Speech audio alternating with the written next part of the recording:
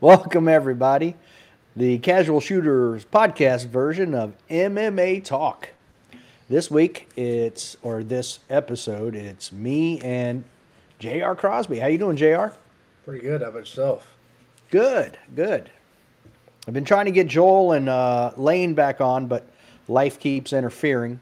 So it's J.R. and myself tonight, and hopefully next month, all four of us could be on. Now, that would be a hell of a podcast episode there.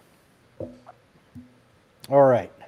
So, James or JR, your episode hasn't hit the podcast yet.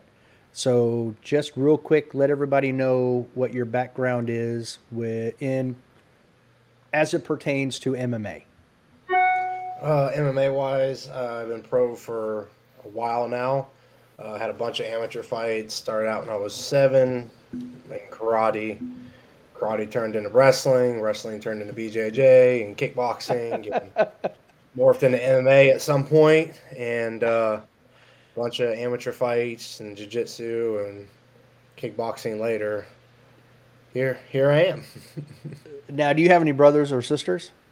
I got 2 sisters. Okay, so probably not a whole.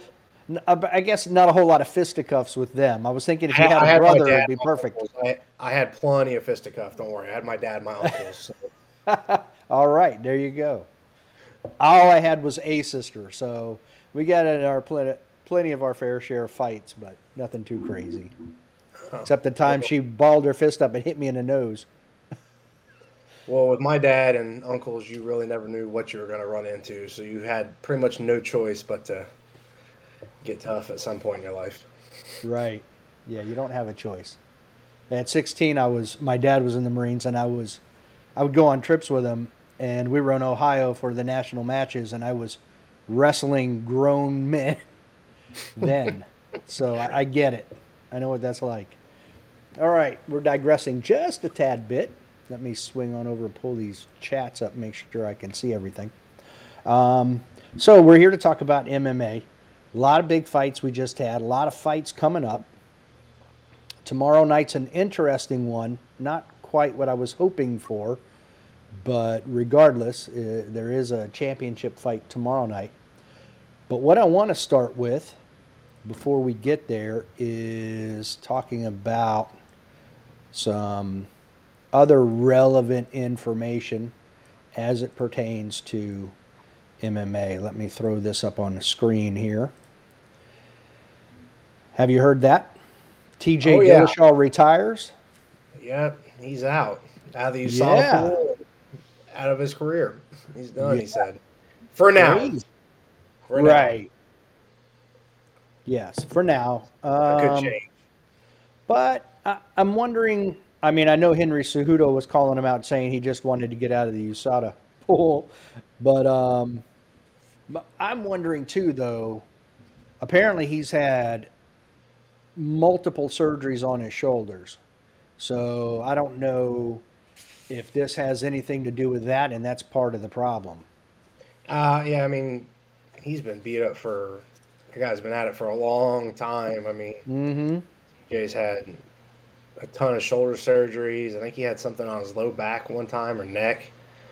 So like some pretty significant injuries. So his body's just, I mean, he's got a lot of miles. So it's not always the age, can't all be like, Glover and running around at 42 years old and winning a title for the first time. So he's got a lot of miles on him. So, I mean, it makes sense. I mean, he also may take a couple years off and then come back. I mean, he's always going to have his name. He's the former champ, so he can come back anytime he wants. So, but there's not a lot of love lost between him and a lot of the other guys down in the division of that weight. So, doesn't surprise me that Henry's squawking at him a little bit, especially with his comeback. Now he's coming back, so he's going to be out there for a bunch. So he is. I've got a picture of that one coming up.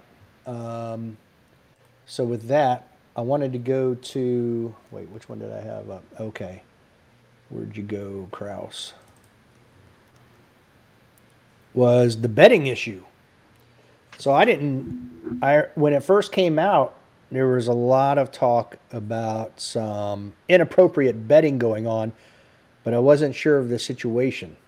Have you heard the story behind this?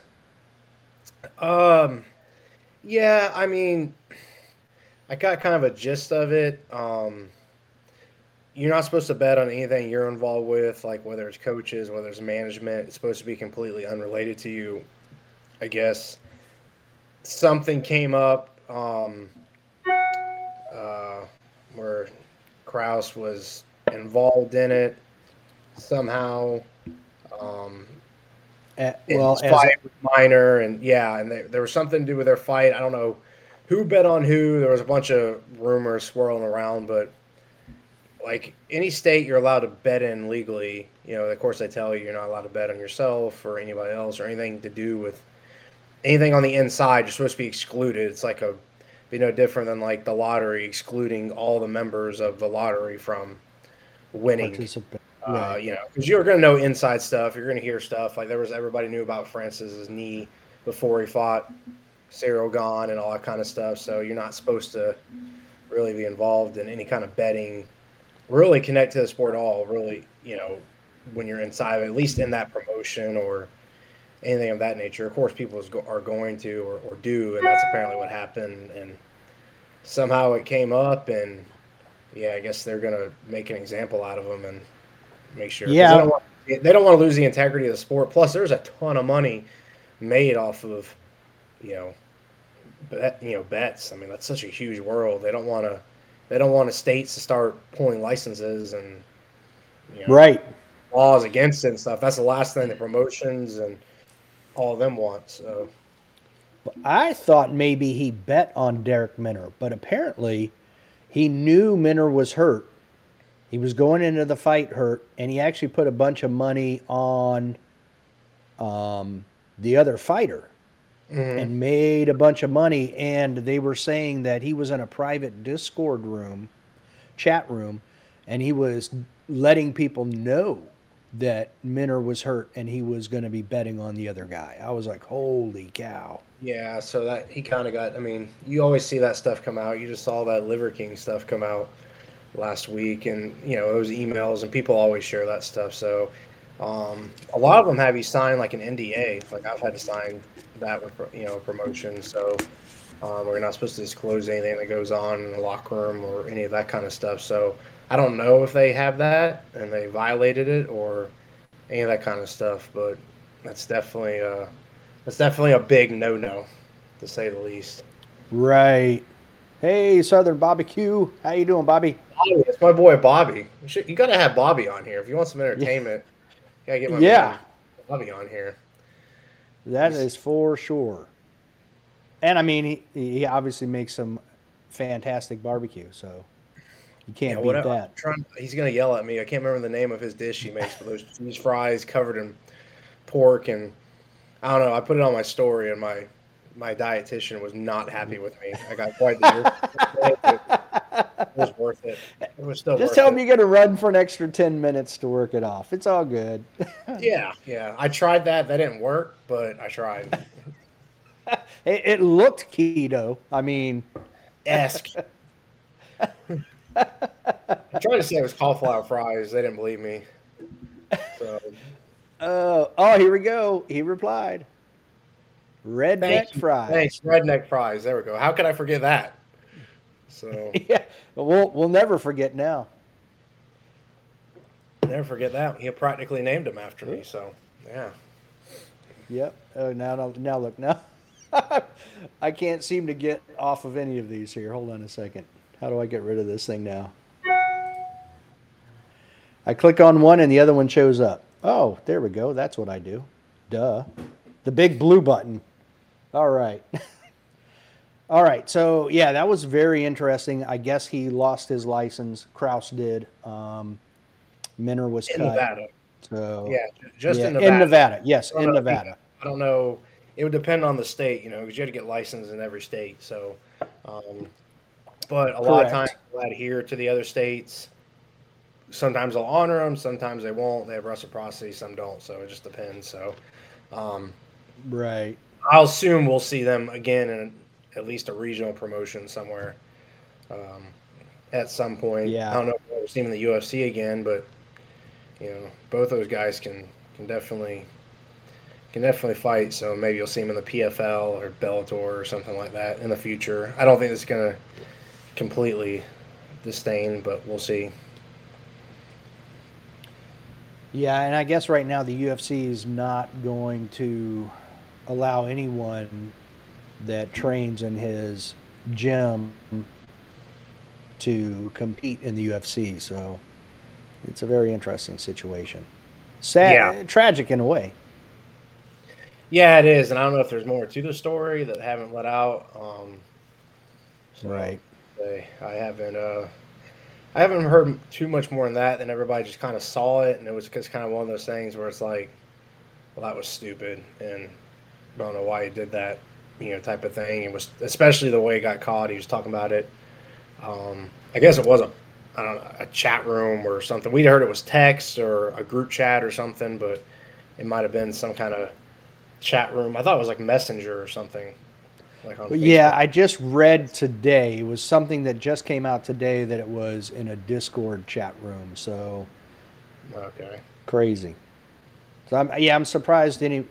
I mean, I'm not condoning it, but I'm surprised that anybody would post anything like that in a quote unquote public, even though it's private. It's still a public room where other people can Yeah. screenshot that People are stuff. gonna screenshot that and send that out. You see how that's always how it goes. So I think I've even seen that in the USPSA. I'm not sure. that one would be past me, but possibly. Right. All right. I have to share this because this is funny to me. This is Sean Strickland talking about if he fought Alex Pereira again, saying he's an effing big mother effer Brazilian who hits like dynamite. I'll give you guys a pointer. You stand in front of that mother effer and bang, somebody's going to sleep, and it's most likely going to be you. If I fight the guy again, I do the same effing thing. Just put my right hand up a little more next time. So I found that kind of funny. I don't think he needs to add a little more movement next time. Sean's insane, so probably. I mean, the dude can bang with he got outclassed. I mean, but Alex is the best kickboxer in the world, Yeah, so he's and that's outclassed if it anybody. any yeah, Um, anybody but Alex. Okay, I'm good with you, Sean, but Alex, I think you need to come up with a better strategy. but you know what? Sean can lose the next 5 or 6 fights like that, and he still will be relevant because when he steps in, like it's going to be a fight. So Yep. that's one of the guys. I've always said that like about myself and other guys and like my coaches, and that's what we've always said. Like you can go grapple, and I get yelled at all the time. Like my fight before that, he was like, "Hey, we're gonna grapple, right? Like you're supposed to be a higher level jiu-jitsu guy here and professional. We got a guy that's a really good wrestler but has very limited jiu-jitsu background. And he's undefeated with all knockouts. Let's grapple."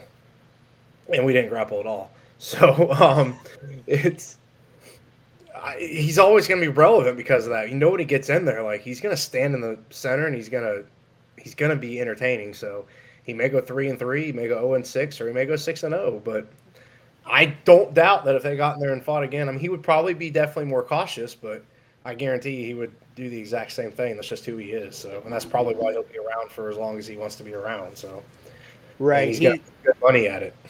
He's like a middleweight Justin Gagey. Yeah, he's got heavy Get in there, hands. bang. Yeah. He's got a good chin. It's not that he doesn't have a good chin. It's just that when Pereira hits anything, it's gonna Leave a leave mark. bad. Yeah. It's gonna be bad. Exactly. So Now, I don't know. There's a couple here. Um, I think this would be a fight worth watching here. Zhang Wei Li, yeah, fighting Valentina Shevchenko is a must for sure, no question. I don't know for sure that I'll take the belt away from her, but I can guarantee it's going to be a banger. So if you'd asked me a few weeks ago, the one women's fight I would have wanted to see the most would have been, and it probably is maybe still the most, would have been Kayla and Amanda. Kayla Harrison coming over from the PFL. and to fight Amanda Nunes. because that was Yeah. the two. Agreed. Then and Shevchenko, she's incredible too, but that would have been the most like interesting fight. I mean, it probably still is, but this would probably, if this isn't first, this would be second. This would definitely be a banger.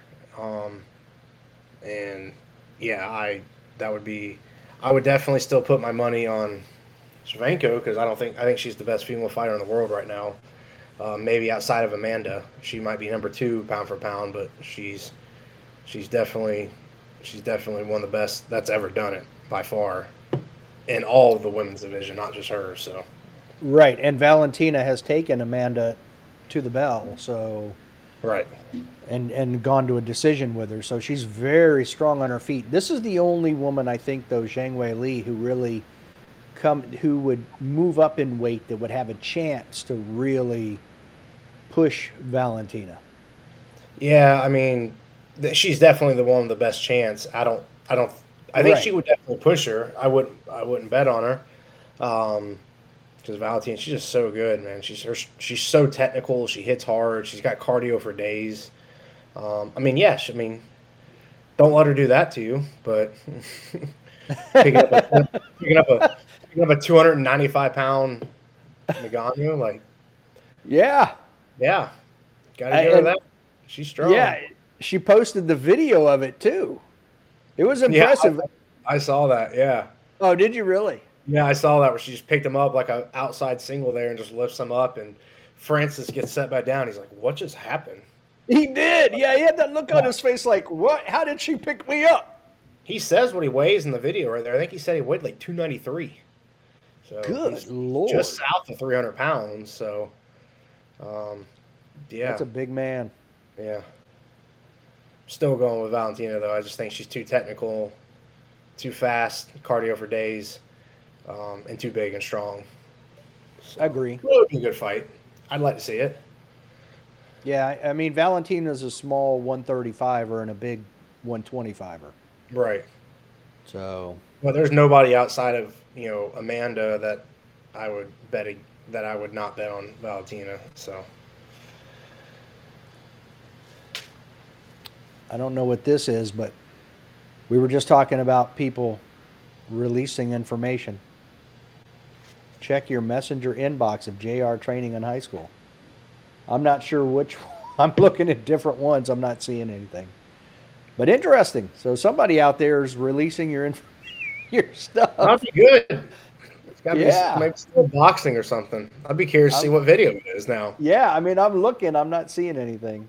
But I've switched over to my casual shooter podcast page, so it might end up being on my other. I don't know. So anyway, interesting. I'll have to try to find that. Well, and that's a post high it. school. I got a feeling it's my buddy Brian. So Okay. that was one of my buddies from high school that I was actually just talking to earlier today. So he's come hang out with me at the gym. So I imagine he might have some old snippets we could look at. I'll have to find it. I'll have to figure out where he sent it and post that. All right.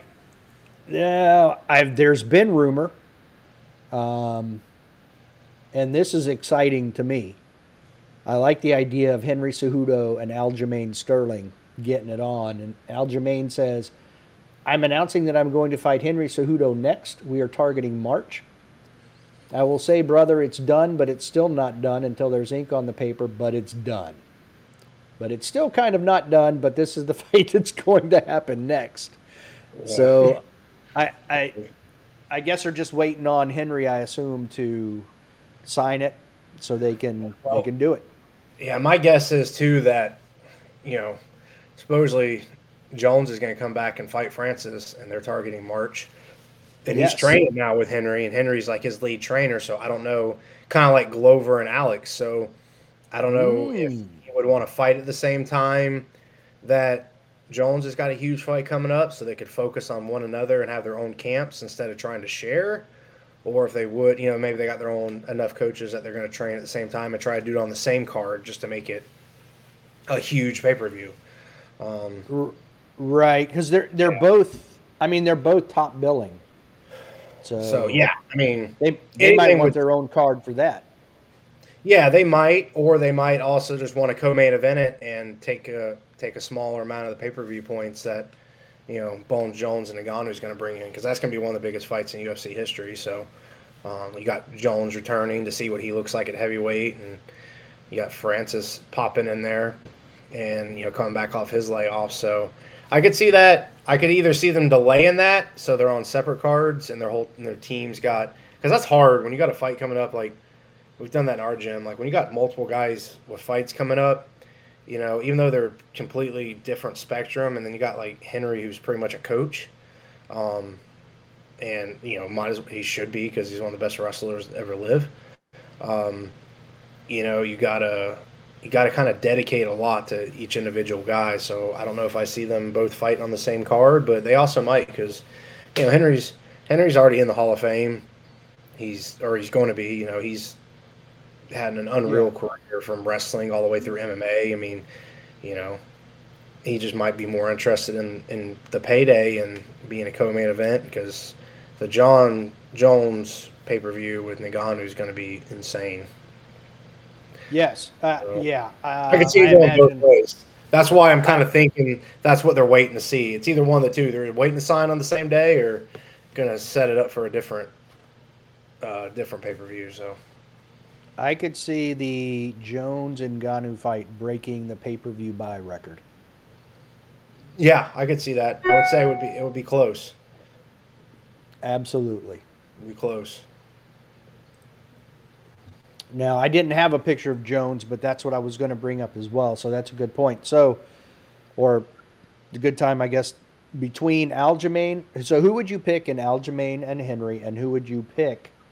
It's harder to pick Ngannou, I think, and Jones, because Jones has been out so long. But who would you pick in that one? I'm probably never gonna bet against Henry, because he's one of the best lighter weight of all the lighter weight classes. Like you talk about 155 and down, he's one of the best ever. But man, he's so underrated. Dude is so good. He's so fast. He's got cardio for days. He's got great striking. He's got super underrated jiu-jitsu. So it would not shock me. That one's hard, because I don't know how Henry, if he's been training, he's been off for a while. He's got plenty of money in the bank. So is he going to train as hard as he used to? I don't know. That's a tough one to call. I would probably bet on Henry, just because he's just so good. But it wouldn't surprise me, too, if Sterling took the W either. So it's just hard to go against Henry. I've been watching him since I was younger. I've always been a huge fan of his. So be hard to go against him. So I'd probably pick Henry, and then I'm going to pick Ngannou, just out of also pure hope, because I like Ngannou. Not a Jones fan. Fan of him in the cage, just not a fan of him outside the cage. And I would rather see Ngannou take that win and, stay at the top of the division and see him fight Cyril Gane again. He obviously owes Stipe another fight, because, they're 1-1. So Stipe, whenever he wants to fight, because he's the GOAT at heavyweight still. Even if Ngannou beats John Jones, he still doesn't move ahead of Stipe, in my opinion, yet, because we don't know how Jones is going to be at heavyweight. But yeah, so I would pick Ngannou, but that could go either way. I don't know if Jones is going to be, if he survives the first round, first Francis, then it's going to be tough, because Jones has always had great cardio. His IQ is insane. And Francis can wrestle. He can wrestle much better than he was able to before, but I don't think he's had enough time to anywhere get close to John Jones' level of wrestling. So Cormier. Francis, I want him to win. I'll pick him, so maybe it's like a good omen. But yeah, that one's going to be tough. That could go either way very easily as well. So just all depends on how, if Jones is at his 205 form at heavyweight, then he's definitely going to probably win that fight and continue to win fights at heavyweight, but we don't know what kind of form he's going to be in. That's a huge difference from, fighting at 205 to now being 260. And, he's not going to have that same reach advantage that he had at 205 because all these heavyweights are going to be the same height as him and similar reaches, so he's not going to have that advantage. He's also going to be smaller, even if he is 260. Like Francis is cutting from nearly 300, so that's a lot bigger man to wrestle around with. So maybe he doesn't get the takedowns on Francis like he did. I mean, but he also then again took down Daniel Cormier, who's one of the greatest wrestlers of all time. So it's a crapshoot. Just depends how good a shape Jones is in and how his body transfers to that weight. It'll be super interesting to see. I'm really excited to see that fight. Yeah, I am too. I the one advantage I give to Jones is he's been doing this for so long, and his fight IQ is very high.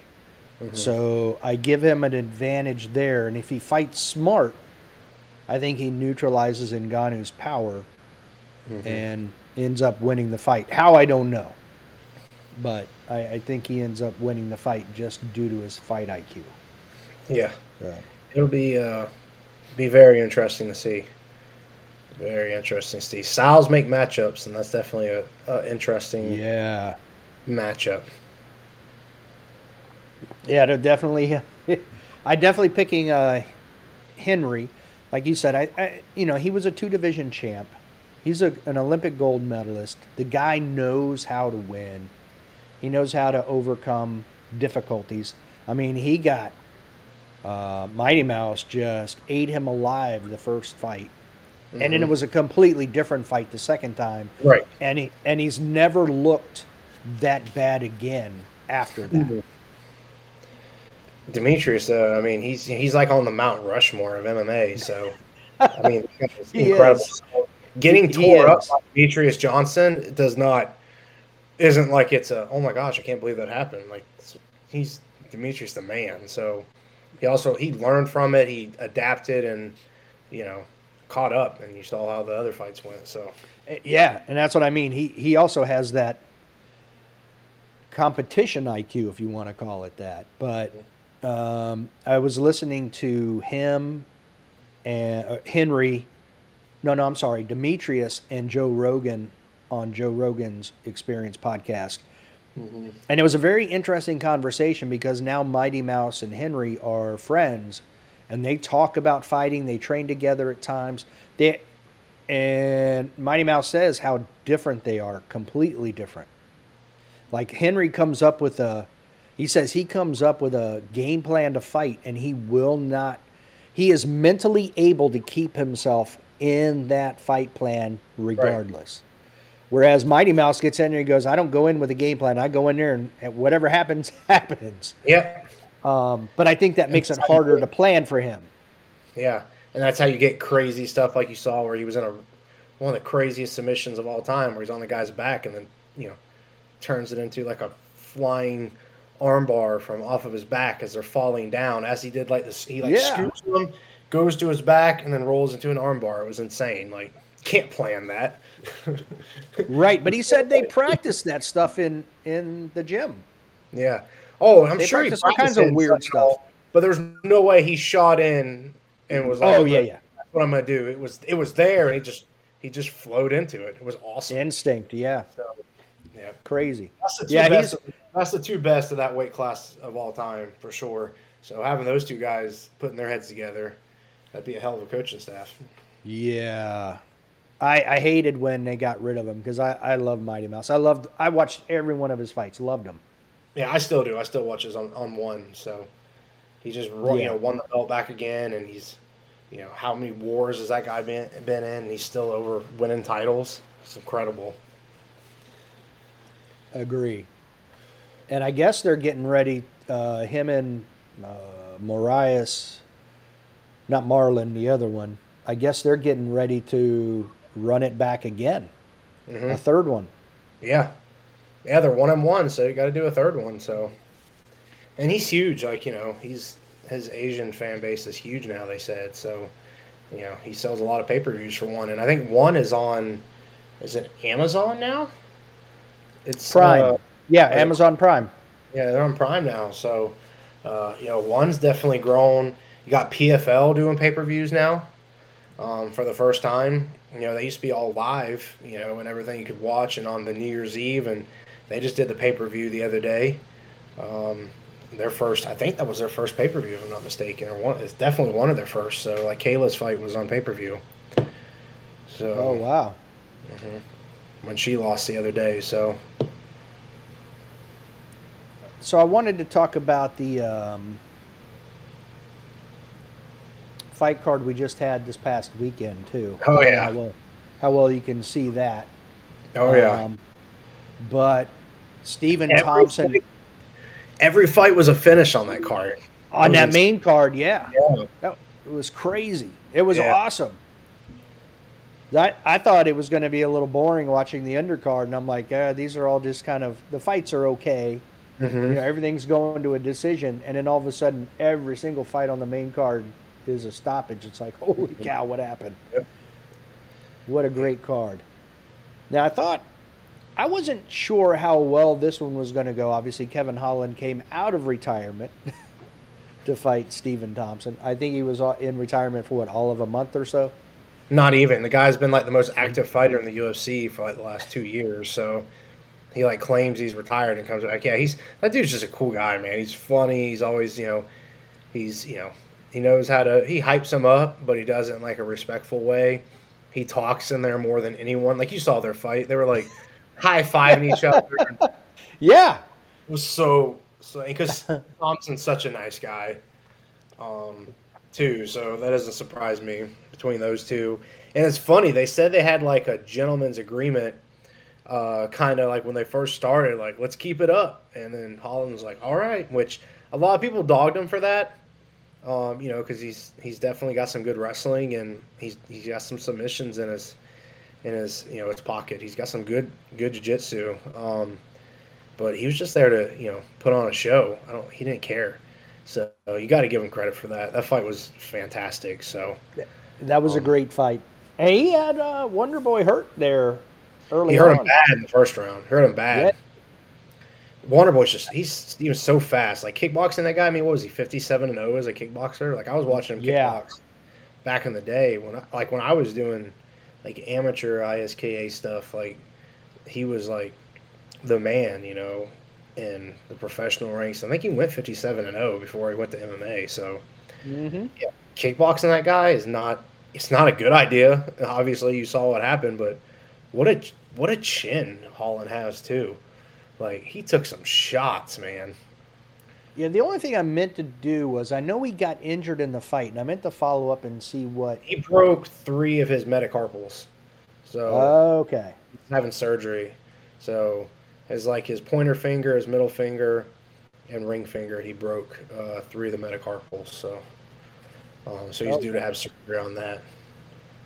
Okay. I mean, and I'm pretty sure it was when he blocked that one kick. So, yeah, it could have been that. I mean, or you can break those weird. Like when I broke mine that last fight, like you can hear it pop. So people were cage side and they're like, we heard that, we couldn't figure out what it was. And then you go back and you watch the slow mo and it's my bone. It just sounds like a crack. I mean, it literally sounded almost like somebody cracked a 22 round off. So wow, it's loud. Now, what were you doing at the time that it broke? It was the very first punch of the fight. It was just a big overhand right, and he just kind of happened. He tried to duck it, but he didn't get down far enough, and he kind of ducked his head and just hit him right in the crown of the head and right on the hard spot, and I probably just landed it just perfect and just shredded my my finger in there right below my metacarpal, and the bone was sticking up pretty much through the skin. Like, it wasn't completely like a compound fracture, like stuck through, but you could, when I pushed on it, when we finally were able to get my glove cut off, you could push on it and see the bone go down. You're like, oh, that's not good. This isn't good. That's not good. Wow. What was the outcome of the fight? I lost that one after the first round.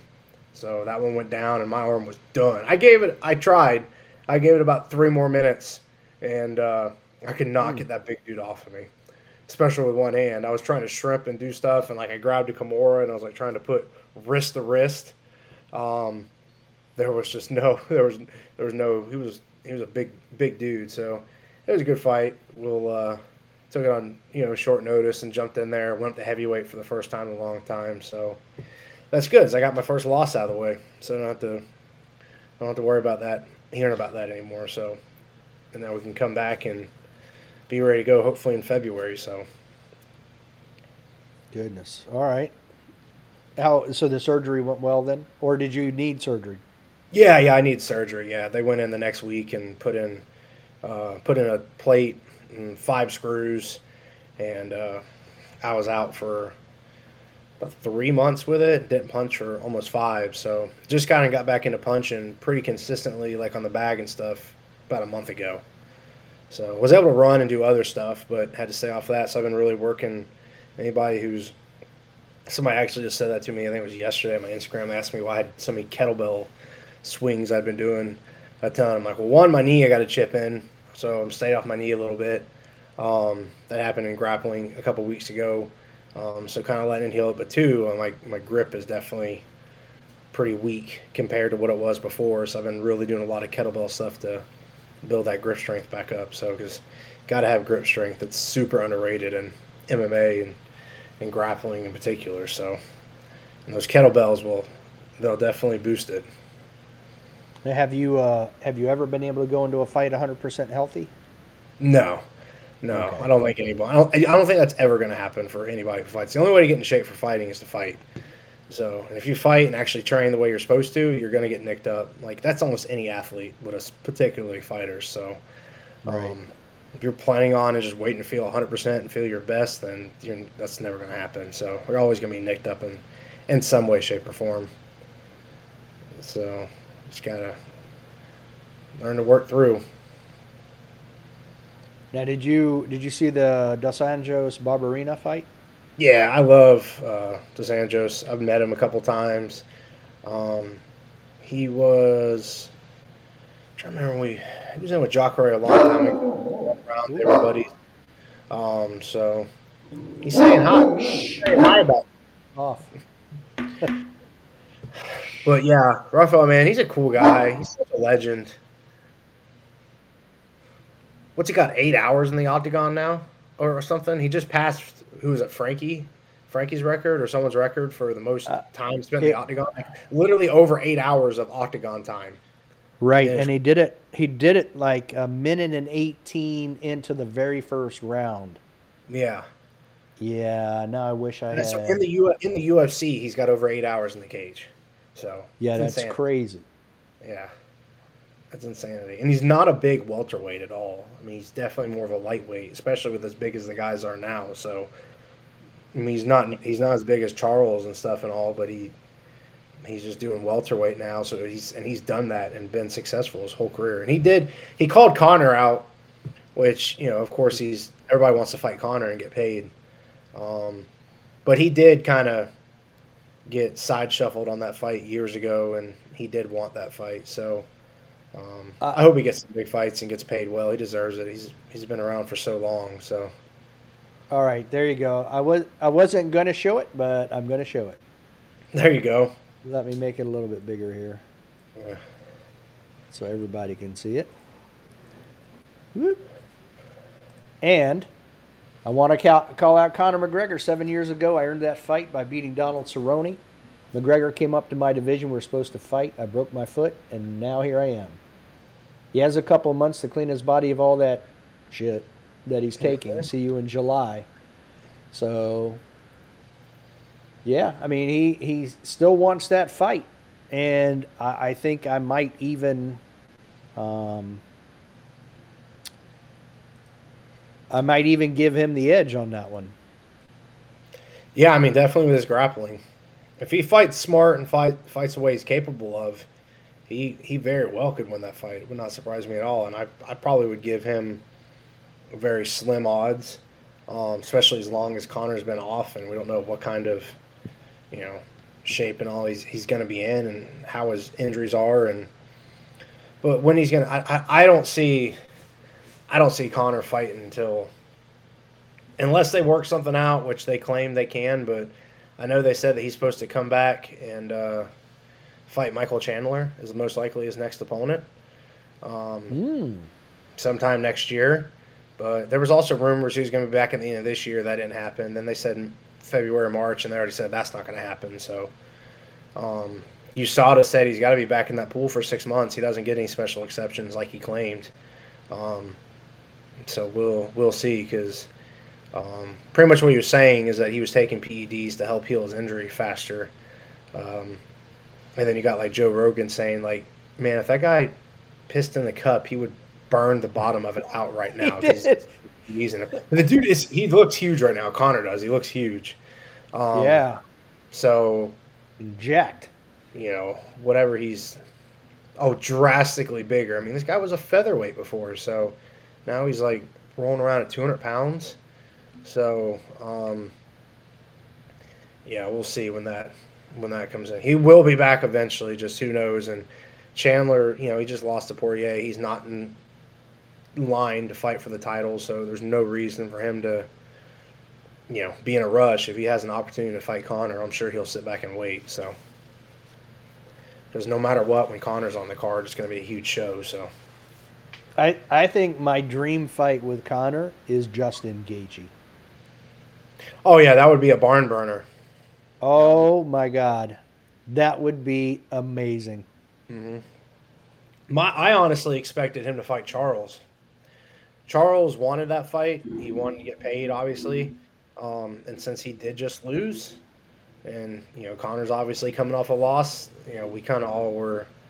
There was a lot of whispers that that's who was going to be the next fight. Was Charles was going to fight Conor, especially now when he just said, "Hey, I'm going to take a layoff and let my body heal, take a much-needed vacation, and all that kind of stuff." So he wasn't in the gym at the shooter box. He went down, out to like a cattle ranch. He's been hanging out there, going to rodeos, and just enjoying life, hanging out with one of the big Brazilian rappers. He did like a music video or something the other day, because we were making fun of him at the gym, or at least my coach was. He was laughing at him and stuff. Now, we need to let everybody know that you actually train with people that are shoot a box, so they know what he's doing down there. Yeah, oh yeah, we FaceTime him and stuff after he won the title that time. That was one of the coolest things, to see him in the back holding the belt and talk to my coach for a split second. I mean, my coach was one of his very first MMA coaches. So I've got shooter box the same. I've got the identical tattoo that he's got on his neck. Mine's just on my left quad. I just don't have the Diego Lima one. I've got the original one because Diego Lima's obviously not my coach and shooter box and spread. But all of us, there's a whole bunch of us that have that tattoo. So yeah, Charles is the man though. He's a great guy. So I'm looking forward to him to coming back. I think he'll come back even stronger, and I think he'll definitely come back and take the belt. So. Really? Oh yeah, absolutely. He's hungry, man. That guy's motivated like crazy.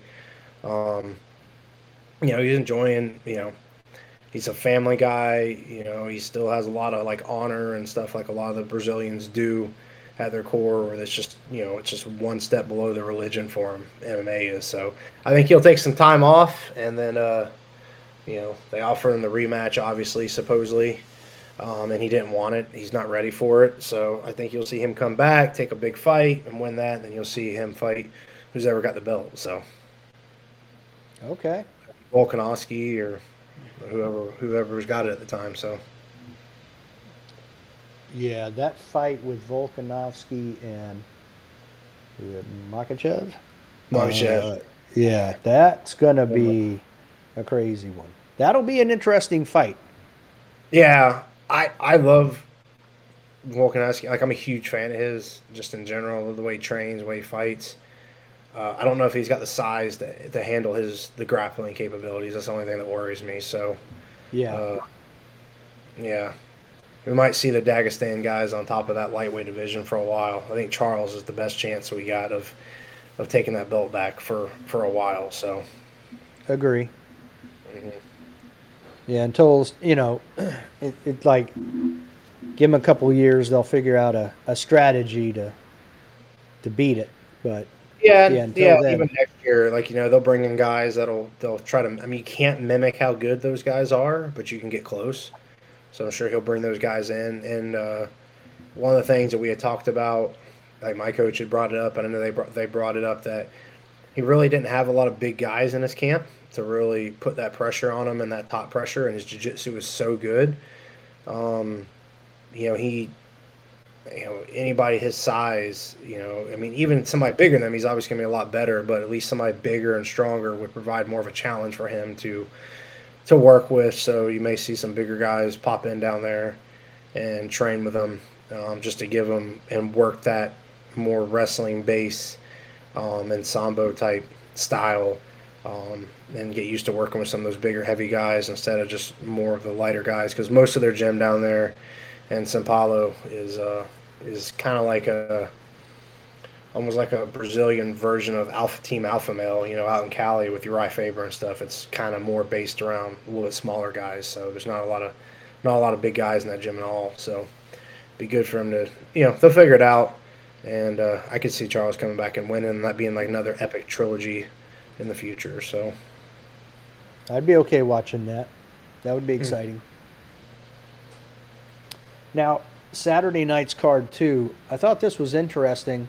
Matheus Nicolau and Matt Schnell, where Schnell got knocked out. I did not realize that he had to cut weight and cut his hair off just to make weight. Yeah, he cut his hair.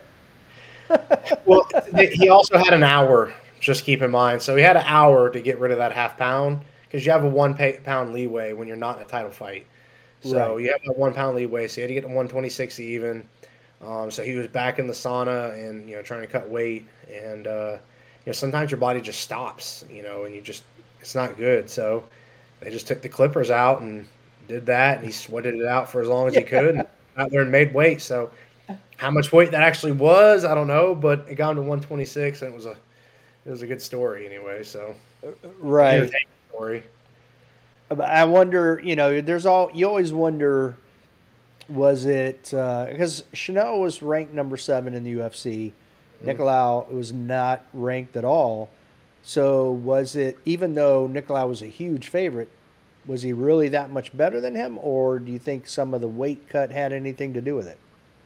It could be both. I don't know how much Matt walks around at. I don't know too much about him. On that side of things, I just know he's really good. But I knew that Matheus, it was supposed to be really, really good. So there was a lot of guys that were surprised that he won that fight, because he's supposed to be a real threat in that division in the very near future. So, yeah, I think it could be a little, definitely could be a little bit of both. That's a hard weight cut, and especially when you got to cut that extra half pound, and on that guy, it sounds easy, but it's not. But that would have cost him 50% of his purse at least if he didn't get down. So a lot of extra stress there. So at least he made weight. It was legit. But yeah, Matheus is good. So it doesn't surprise me that he won like that, because that guy's he's a real threat. He trains a lot down there in Rio, and with some of the shooter box guys. And they said, man, he's been really, really good with a while. I got a friend of mine that was sparring with him a while back, and they said, man, yeah, that dude's good. He's really, really good. So okay, we'll have to keep an eye on that guy then. For sure. Interesting. Now, here you go. Here's some big guys. Yeah, the White Nagano is Sergey's new name, because that dude. Oh, really? Man, that guy. So everybody, we actually were in talks of a fight up in New York, here recently, and it was with a guy out of Moscow, and apparently he's involved with Sergey's team, and so a friend of mine who was in the middle trying to help facilitate the weights and stuff and all was talking to those guys, and he got brought up, and then we were talking about these fights. He was talking about how good they said he was, and how they say that he's like the next, in Russia, to them, he's like the next coming of like Fedor. So, yeah, that guy's dangerous. And he's not just a puncher. He's got skills all around. That guy's dangerous in the division. Man, that fight looked like 2 helicopters duking it out. It was just arms just constantly going around swinging. Yeah. And like, Ty, oh my God. Tuivasa, he's such a cool guy. Like, I'm always going to root for him because he's just hilarious. He's just, Yeah, I love that guy. But, man, like, Sergey's head movement, like, Ty didn't really touch him. He never really hurt him at all. He is fast, and he is big. He's got long arms. He's strong. He can wrestle. He's got a good sambo background, and the dude throws bombs. So yeah, I would not be surprised at all to see him. He should be in title contentions at least with maybe one more fight. I would like honestly, if you take Stipe out of the mix, if he doesn't want to come fight, because I think Stipe deserves a title whenever he says I won't feel like I can come back and fight. Stipe should get the shot, no matter who's got the belt, whether Ngannou, Jones, who's ever got it after they fight. I would like to see Sergey and Ciryl Gane go at it, and the winner of that be the next number one contender. Because Ciryl Gane, they both beat Tua or Ty, so Tuivasa, they both beat him, both beat him pretty handily, but Ty hurt Gane bad, and you see that image where Gane's like going down, and he just kind of like wakes back up and stayed in the fight, and at least we proved he's got a good chin and stuff, which everybody already pretty much knew, but there was rumbles about how's his chin, and now you see it because he got caught by Tuivasa, who hits hard as a truck. So, but yeah, I would like to see that fight and have that be the new number one contenders match. So, that would be interesting. Now, it'd be a very interesting fight. I was concerned that Tuivasa was going to get knocked out because it's only been 3 months since he had the fight with Gane and got knocked out. And he, the way he fights and going up against Sergey, I was like, this could be ugly for Tuivasa. Yeah, that's kind of why he sputtered, I think, where he did in the division. Same thing with Derek Lewis. He's a huge, strong guy, hits super hard, very athletic. And, he's just always just kind of sputtered out right at the top, at the heavyweight division, just never quite made that leap to jump up to win the title, even though he's got to fight for it. So Tuivasa has kind of seemed to be the same way, but he's slick. He's got good head movement. He can improve and come back. I could see him coming back, but I did have Sergey in that fight because I had seen his clips, and I'm like, man, I think this guy, what everybody says, he's crazy good, and he is crazy good. He is fast for heavyweight. He's very deceiving, but if you break it down, you watch that fight, you watch his head movement. Yeah, he's slick. So I would like to see him and Ciryl Gane go at it for the next to decide who gets to fight for the title again. Yeah, that would be a great fight. But I go back to all the talk of concussions, whether doesn't matter what sport it is, but getting knocked out in whatever weight class, that you do have concussion going on there. I almost feel like there should be a minimum time, maybe it's 2 months where no contact whatsoever, nothing, and then 3 months till your next fight to give the guys time to completely recover. I'm not saying that Sergey wouldn't have knocked him out, but would it have been 54 seconds into the first round? Yeah, it's hard to know. I mean, would I be surprised if it did? No. I mean, that definitely can impact you because you got to heal up from that. These guys are also trying to make a living. They don't want to pass up fights. So when you get a call and you're coming off a loss, you kind of don't want to be that guy like, nah, I'm not ready. Like you got to have a lot of clout to say, nah, I'm not ready to the UFC, and then still get fights that you want in the future and not just get passed over. So I kind of get it. I mean, I definitely would like to see something. That's something that they definitely need to watch with concussions. I mean, because you can get them in training and not even know it. I mean, you see these sparring videos. You're like, ding, ding, ding. Like you see a hit in football, you're like, oh man, like that was terrible. That could be like constantly in an MMA camp. So I mean, you're literally with the impact and stuff, and especially how hard guys train. So yeah, I would like to see it. I'm just not totally shocked because I figured that one was going to be over fast because Tuivasa is going to come out. He's going to throw bombs. He's going to step right in the middle. And because he knows if he catches you, then he can finish you. But striking-wise, like technique-wise, he was outclassed with Ciryl Gane. He gave him a hell of a fight, but and he's super tough, obviously. So, but man, I think Sergey might hit harder than Gone.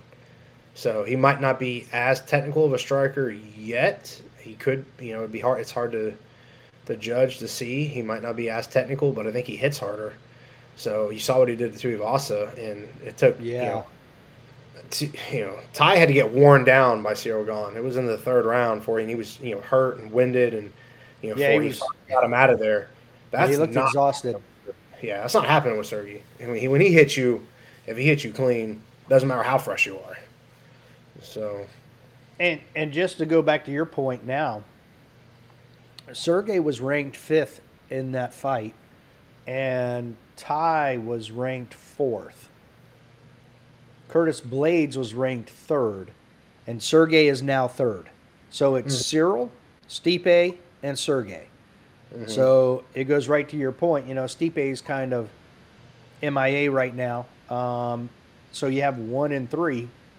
Yeah, that would be a great fight. Have them go at it, and then, Jones and Ngannou go at it, and then have the winner of your Cyril Gahn, Sergey fight for the title.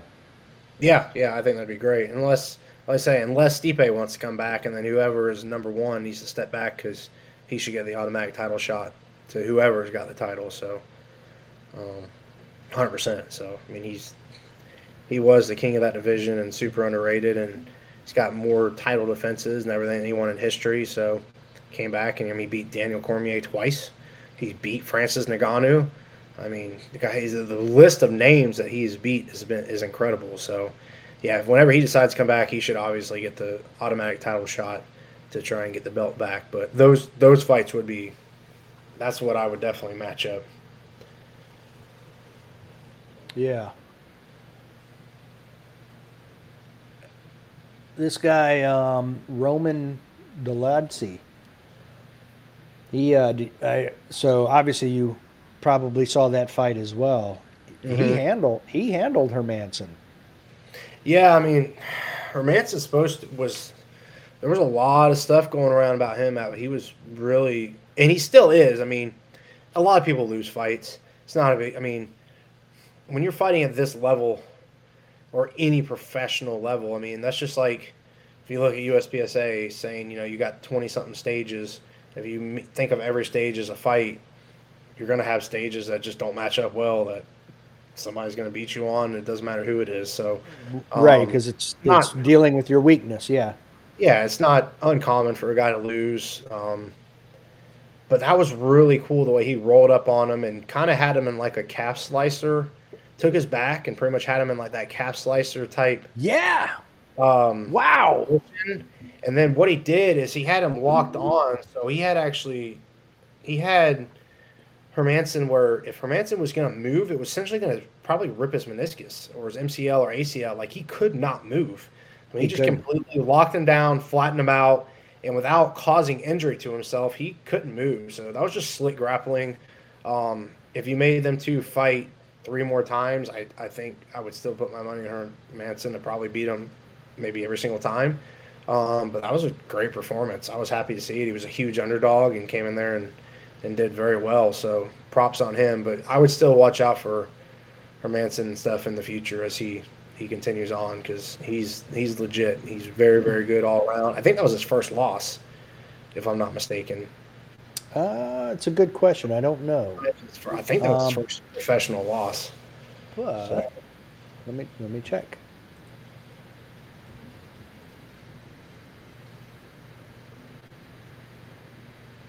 Here we go. No, he lost to Sean Strickland and Vittori Cannonier, Thiago Santos, Cesar Ferreira, and a couple others down there. Okay. So he hadn't lost in a hot minute, though. How long was his win streak? He had 1. Oh, okay. That's right. He did just lose. Okay. Yeah. But he lost to Sean, so, I mean, come on. Yeah, his last 2 losses were... That fight. That was a split decision, if I'm not mistaken. Doesn't it say? Yeah. Yeah, that was a split decision versus Sean. He fought Sean hard, and Sean's a bad dude. So, yeah. I mean, that guy's really good, and, I was surprised he lost that fight. Like I said, that was just a really slick little move, and he came up on his back and kept that like calf slicer type and locked him in and flattened him out, and that was all it was. So That was a wide. Yeah, I was very impressed with how he used that calf slicer to flatten him out, hold him still, and just pound on him. yeah, you just can't move in that position. Uh-uh. The slicer is not really the issue. I mean, that hurts. Like a Did you see bicep him grimacing before he rolled over?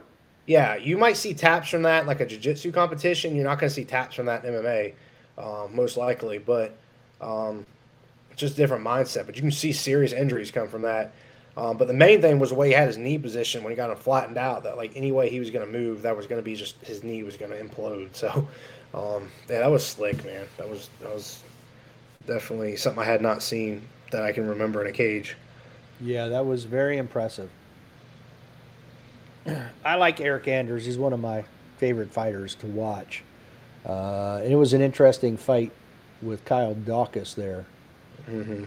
I was happy to see him win by KO. Yeah, he's had a lot of issues.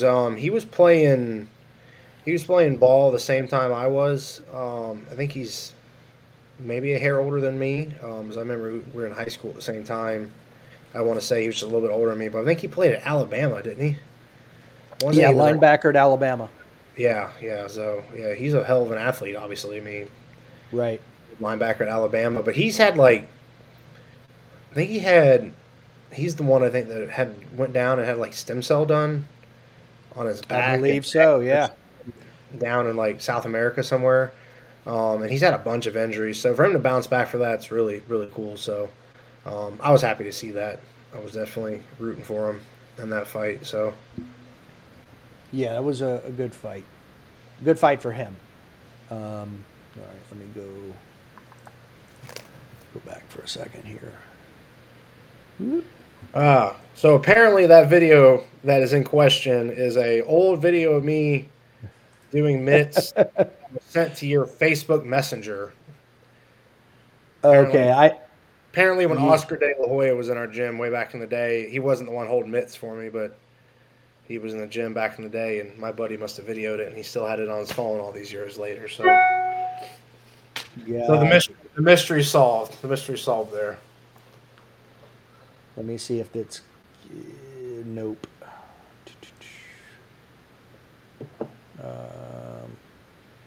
Yeah, I'm in the Casual Shooter podcast side, and I'm struggling with getting back to my normal. He did graduate from the same high school I did, so there's not a lot of hope. There's not a lot of hope for my boy who sent it. So. Okay. Oh, that's funny. Now let's talk tomorrow night. Ooh. Real quick here. I think this will be an interesting fight, but it's not the fight that I necessarily wanted to see. The Jan Blachowicz Magomed Ankalaev fight. I really wanted to see Yuri Prohaska and Glover too. Yeah. I think you'll see that eventually. Glover is supposed to get the next title shot. That's been supposedly confirmed back behind the stages. He'll get the next title shot in that division. So he'll fight the winner. Right. And then Yuri, of course, will fight for whenever he comes back from his injury, which will be a while because he's talking about a year layoff, plus recovery and stuff. And all. I don't know if that's including recovery or not, but so he'll be out for a while. Glover obviously is not wanting to wait. I mean, he's 42, coming up on 43 years old. So we're actually taking a trip up there this coming year at some point. My coach and I are supposed to, and maybe a couple of our training guys and hang out up there for a couple of days and train at that gym, which will be awesome. Super looking forward to that because that gym's crazy good now. I mean, obviously you got, what was the former champ and now the current middleweight champ and Alex, and then you had Glover. So that's definitely a super talented gym. But, yeah, this fight's going to be – I love, Blachowicz. He's just got super good power. He's good everywhere. Ankalaev, though, man, I know the odds are in his favor, and I don't, that one's tough. I'm gonna go with Jan just because the experience and all that, but it seems like anybody that's named like Magomed or anything in their name, and those guys, Uzbekistan, like guys, Yeah. just don't lose. So, and he's really, really good all around also. So, that's gonna be a super interesting fight. I'm really curious to see that. I'm gonna root for Jan though. I'm a fan of his. So, I hope he pulls it out, and then we get to see him and Glover do it again. So. Yeah. Yeah, and apparently Glover's going to be right there ringside, front row. Oh, I'm sure. The fight. So be right there. Yeah, absolutely. So it'll be interesting. Hopefully there will be an interview shortly, like next week, with Glover discussing what he saw and when he's going to be ready to get back in the ring. Because man, I've liked watching him ever since he got into the UFC. So that guy is another exciting fighter. He didn't come into the UFC until I think it was 34 or 35. So yeah, he was old. He's awesome. Of course, he's got a huge history and all before that, and jiu-jitsu and everything else. But he better hurry up and get the 205 and fight some because Alex is going to have to go to that division eventually. So he needs to be. He'll better enjoy his time there now because Alex will be up there knocking on the door eventually. I'm sure because that guy making 185. I don't know how long he can do that for. So I know. And it's almost like if you hear that Pereira has moved to 205, then Glover has retired. Yeah, definitely. So what do you think of this fight? Paddy Pimblett and Jared Gordon. It's gonna be a good one. Jared's, good fighter. He's good all around. Got good hands. A lot of experience. And Paddy's like the up and coming, so that's definitely the biggest test of his career. So we will find out truly what Paddy is made out of. I would probably go with Paddy because I think he's good, man. I mean, he's not just a show pony type fighter. He's got legit skills all the way around. So. I think all the hype that everyone's said about him for years is true. So I would probably go with Paddy, but I would not be surprised to see it go either way also. Right. Yeah, I think this is going to be one of those very competitive fights. But I'm pulling for Paddy. I just I like the way he fights. I like his style. I like everything about him. And I'd like to, see him keep winning and increasing his name, and got a 5-inch reach advantage. Yeah, he's pretty long limbed, he's 5'10", so he's not like super tall for welter, but he's definitely got a decent reach and stuff and all, and he's definitely got the advantage there on that. So yeah, I think I would go with Paddy. But like I said, I mean that could go either way too. It'll definitely be a good test for him. That's Jared's a tough dude. That's a tough dude. So it is. It's not going to be an easy fight, but it looks like they both have the same number of KOs. But Paddy's got a lot more submissions, while Jared has a much more decisions. So grappling, same number of takedowns, same accuracy. Same takedown defense, just a lot more submissions on average for Paddy. So it'll be a very interesting fight. Yep, I'm looking forward to that one. Now this fight, I'm pretty sure, was going to be Lawler's retirement fight. Mm-hmm. Yeah, then Robbie had to pull out. Yeah, with Ponzinibbio. So now that fight's completely changed, so I'm like, meh, okay. Not as excited about that one. Yeah, no. Now, have you seen Dricus du Plessis fight? Yes. That good. Dude, he's really good. And this is where I think Darren Till was a massive welterweight, but he's an average size middleweight. Mm-hmm. And I think Duplessis takes it. Yeah, I think Darren's had a lot of wars and he's been there for a while. I don't know if his body is keeping up with his you know capabilities anymore. I mean, we'll see, but um, yeah, man, they got a lot of good fighters coming out of South Africa and Mm-hmm. and everything anymore, and the whole country has really grown. So that's a big dude too for middleweight. So um, Yeah. it's gonna be very. I would lean that way too. Darren's just like such a gritty vet. Um, but it may be time, maybe his time and wars may be catching up with him. Yeah. I don't. Yeah, he's not done well lately. But I almost said this earlier when we talked about RDS, Rafael dos Anjos, um, or RDA. I'm sorry.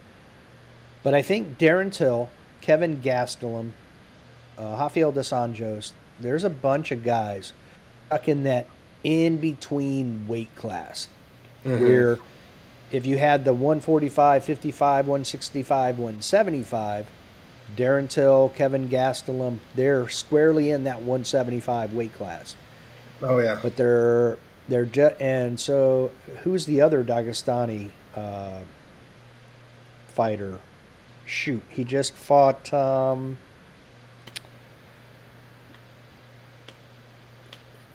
Shoot, he fought in that other.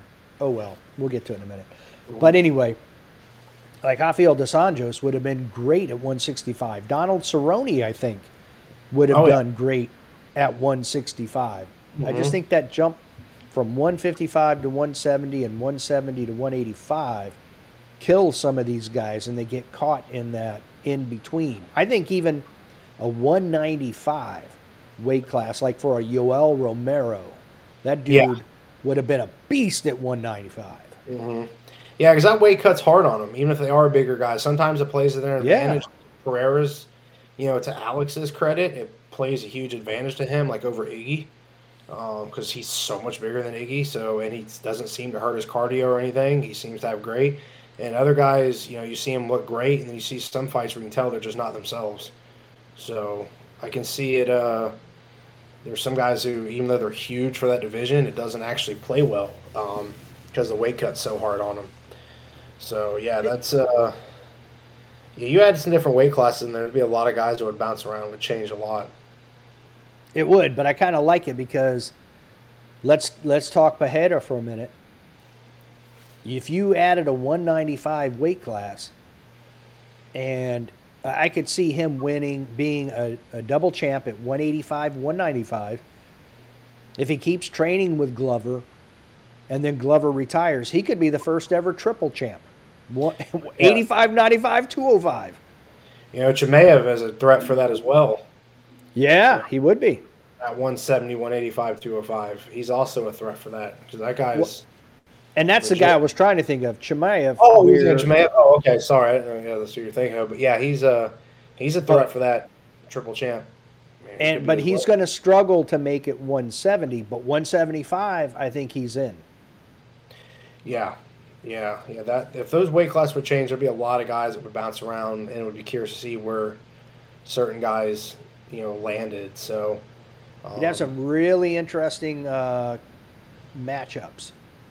very interesting to see who went where and who fought up and who stays down and who moves Yeah. all around. So, because you got guys in middleweight that are anywhere from 220 to 235. They're mid-level size. Like Pereira's a mid-size heavyweight. He's 6'4", 235 pounds. Right. Then he fights in the middle. You're like, what? Yeah, it's crazy. 50 pounds lighter. It's nuts. Yeah.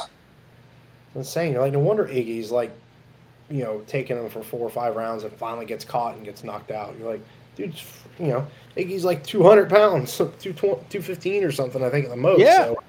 So Well, he didn't cut weight when he fought Jan. Mm-mm. So, Nope. And you saw, though, he was way undersized versus Jan, because, Yes, he Iggy's was. obviously got drastically probably better technical striking, but Jan just ate him up.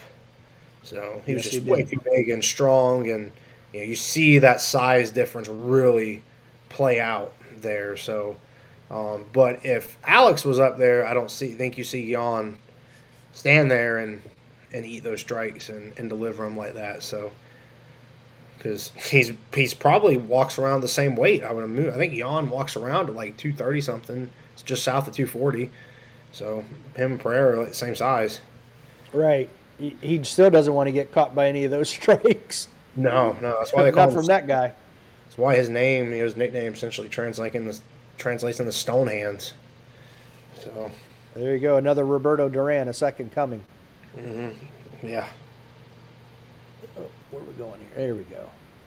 Ah, my boy Bryce Mitchell. This is a good I'm trying fight. to get there. This is It a is. great fight. One of these dudes are going to be moving way up the charts and pushing to be champ one day. So I'm trying to get there and see where the rankings are right now. I'm pretty positive that record's wrong. I thought Bryce was undefeated still. I'll have to check in a minute. So they're what? Featherweights? Yeah, so Bryce is ninth.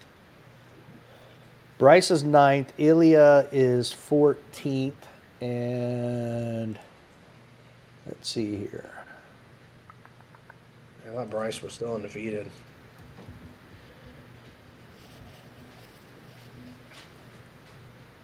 Oh, there we go. Let's see if he did lose. Who did he lose to? I'm pretty positive Bryce has never lost. Yeah, it shows right there, 15-0. Yeah, that's what I was thinking. Yeah.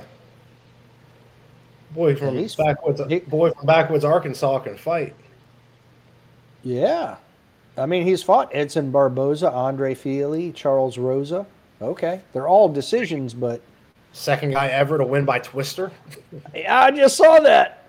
Wow, Twister. Holy cow. You never see that.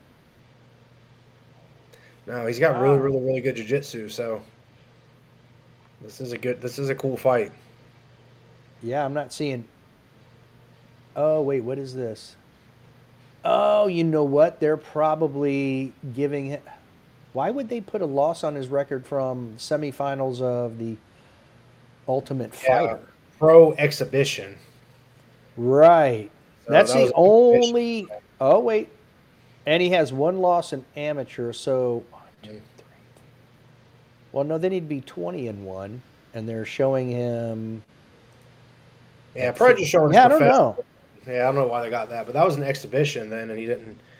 When he was on the Ultimate Fighter, yeah, I forgot about that, but yeah, that's a really cool fight. That's an interesting fight. I think that would be my pick for fight of the night on that card. So, really? Yeah, I think they're going to light it up right away. So now this is interesting. He has a 3-inch height advantage. He only has a 1-inch reach, but 3-inch in length for the legs. Yeah. It's all that deer. It's all that deer heart he eats. He likes to eat the heart of the deer, huh? Yeah, that's like his go-to. And Ilya is the favorite. Not by a lot, but he is the favorite. Yeah. Now, this is the one fight I wanted to talk about. What do you think about this kid getting a contract at the age of 17? I mean, the guy won in the Contender Series, so, I mean, he's legit. I just... he is. You know, he could be just like another... I hope if he does lose, he does kind of like Charles, where Charles, one loss, because Charles came in at 19. He's coming in at 18. So, he's fighting a guy who's, kind of, he's 10-6. So by UFC standards, he's, kind of on his last leg if he doesn't win. Right. He's coming off a loss, but he's still, he's still obviously a really talented fighter to be in there. So this will be interesting to see. I mean, he earned it. So we'll definitely, and he's at a weight class that, of course, experience and technique is always playing in, but, he's at least a smaller weight class to where,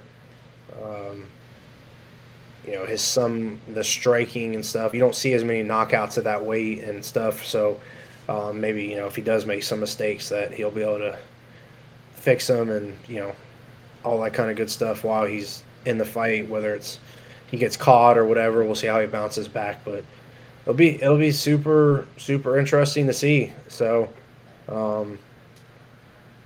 Charles came in at 19, won, kind of went like, what was it, like 6-6 or something in his first 12 fights. So, and then bounced back and became the, superstar that everybody said he was going to be. So, we'll see how this shakes out. This will be interesting to see. So, It will. I'm very, and I like that they're headlining the undercard with this kid.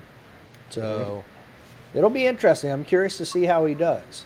It's cool though too that you're seeing some more fighters come out of Mexico.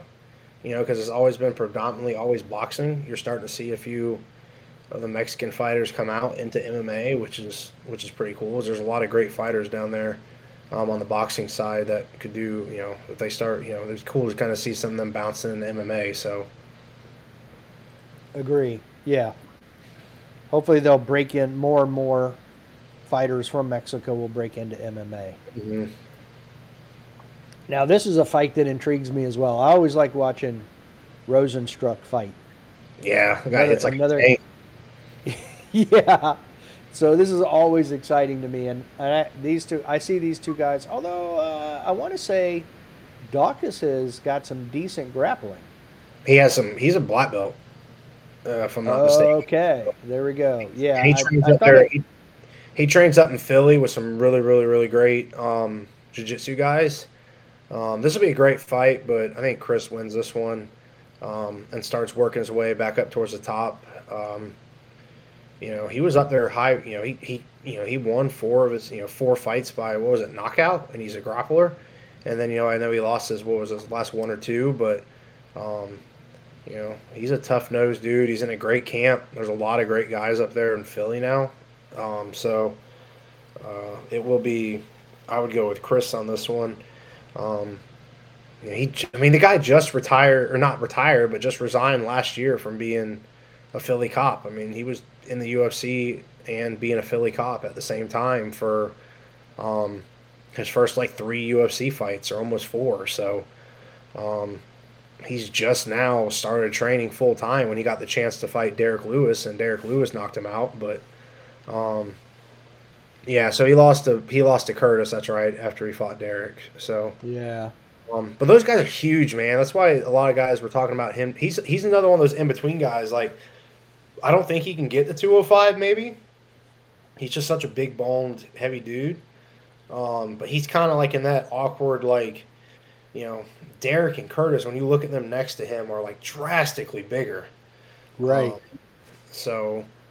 It says he's 243, but yeah, I agree with you. When he gets in the ring, he doesn't seem like he's that big. That's like Jan. Jan's 240, almost 243, 245 or something. I mean, I know he walks around 240, and he's 205. So, I would be curious to see if he could make 205. I think that would be a cool move for him, and nothing against him because he's had a lot of success. It's just at that very top level. When those guys are that good, it's hard to make up 20-something, 30-something pounds of weight. I almost wouldn't mind seeing. He is because he's super fast. So for a heavyweight, right? But again, I mean, when you're fighting guys who are walking around 260 or in Francis's case 295, I mean, you're at a disadvantage. Derek's over 300. So yeah, Derek's a big boy. So I almost feel like another weight class, like a cruiserweight with a limit of 220, 220-ish. Yeah, 225 maybe. Yeah, 185 to 200, 200 to 225. Something in there, 225 to 265 will be fine. He's kind of in that in-between size too, so. But he's really, really good. He's going to keep getting better, so, I would definitely bet on him getting back in the win column and working back towards it. So, all right. There's one other fight on this undercard that I'm looking forward to. and it's Chris Curtis and Joaquin Buckley. Mm-hmm. Yep. I think there's going to be some fireworks in this one too. Yeah, I mean they're both coming off losses. They both were really hyped, and that's kind of one of the good things the UFC does do. It puts pressure on people. Like, both these guys are kind of in a similar scenario. They were like up and coming and starting to put up to where they're like in that ranking type, level. And then, they're Right. coming off a loss now. So who's going to step up and win and then work their way back start working their way back up the ladder, and who's going to, lose 2 fights in a row and, fall back on, kind of where they got to really, really work to get back up into contention for anything of getting to that next level. So, yeah, this will be a good one. Yeah, well, and I mean they're even basically on their weight, their reach, everything. Their records are different, but still, Yeah, but some Joaquin's. guys fight 3 times before they go in the UFC. Some guys fight 19. It just depends on the quality of their training and who they fought. And some guys have crazy amateur records. Some guys got like 20 amateur fights and fought guys in the amateur that were, in the UFC or in, high level promotions within a couple fights after they fought them. You never know. So it's hard to really go off their history until they get into the, one of the bigger promotions and have more time in there. So, Right. okay. So there we go.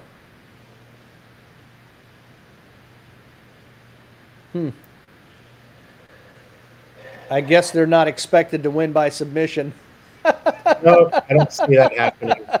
I don't see it going the distance, and I definitely don't see a submission. So No, no, it's Um, definitely going to be by TKO, KO, something, injury, something. yeah, something's gonna go down the first couple rounds. So Exactly. it'll be, yeah, that'll be a fun one. Absolutely. Now, there's two other fights I want to talk about real quick. I don't have. Make sure I didn't have pictures for it. Let me go. Whoop.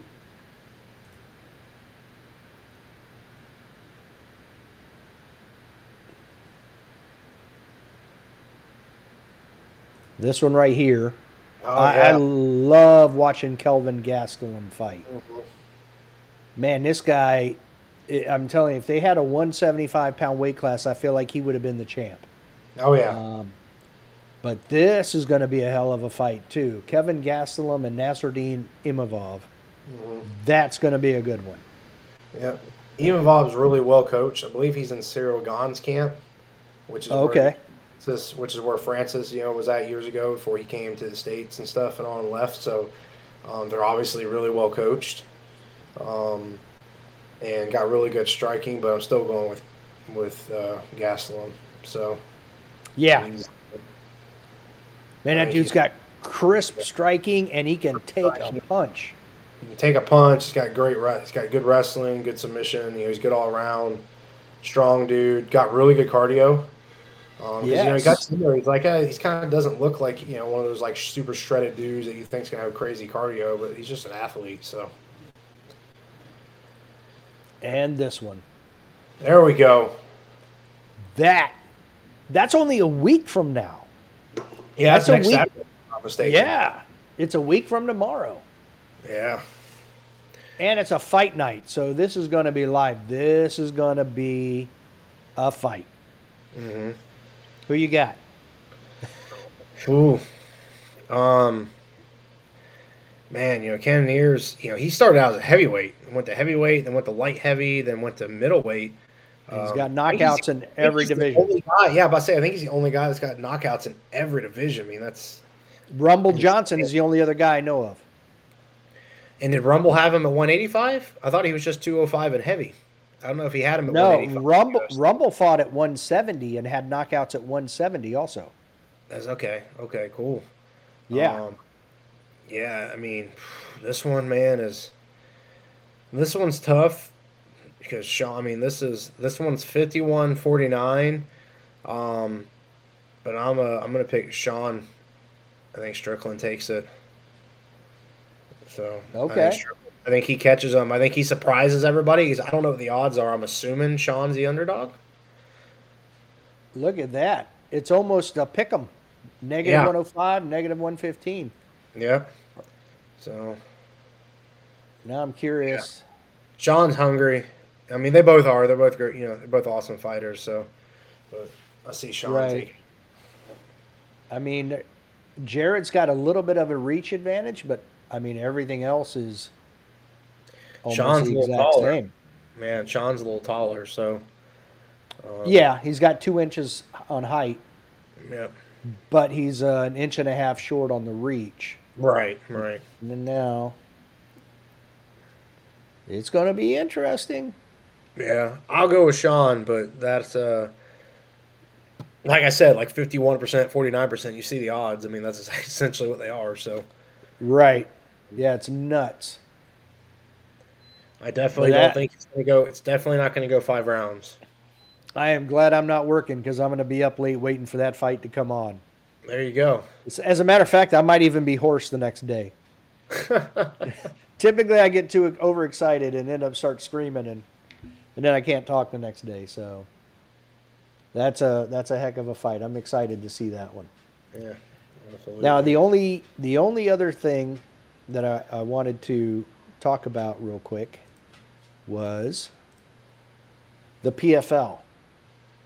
And I bring that up because they seem to be paying their fighters quite a bit in comparison to other organizations. The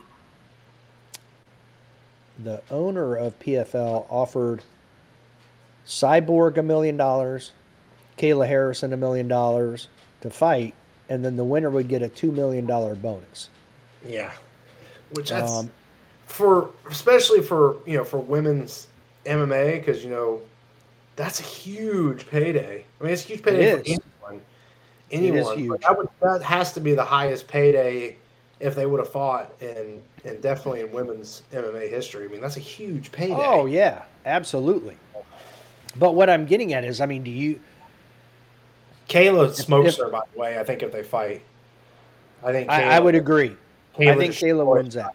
Yeah, Kayla lost Cyborg's the fight, which is understand. I mean, it's so hard, man, to stay on top and never lose. I mean, that's why it's just some of these guys, like, even no matter who they had fought, like, could be going 30-0 or whatever. I mean, it's just incredible.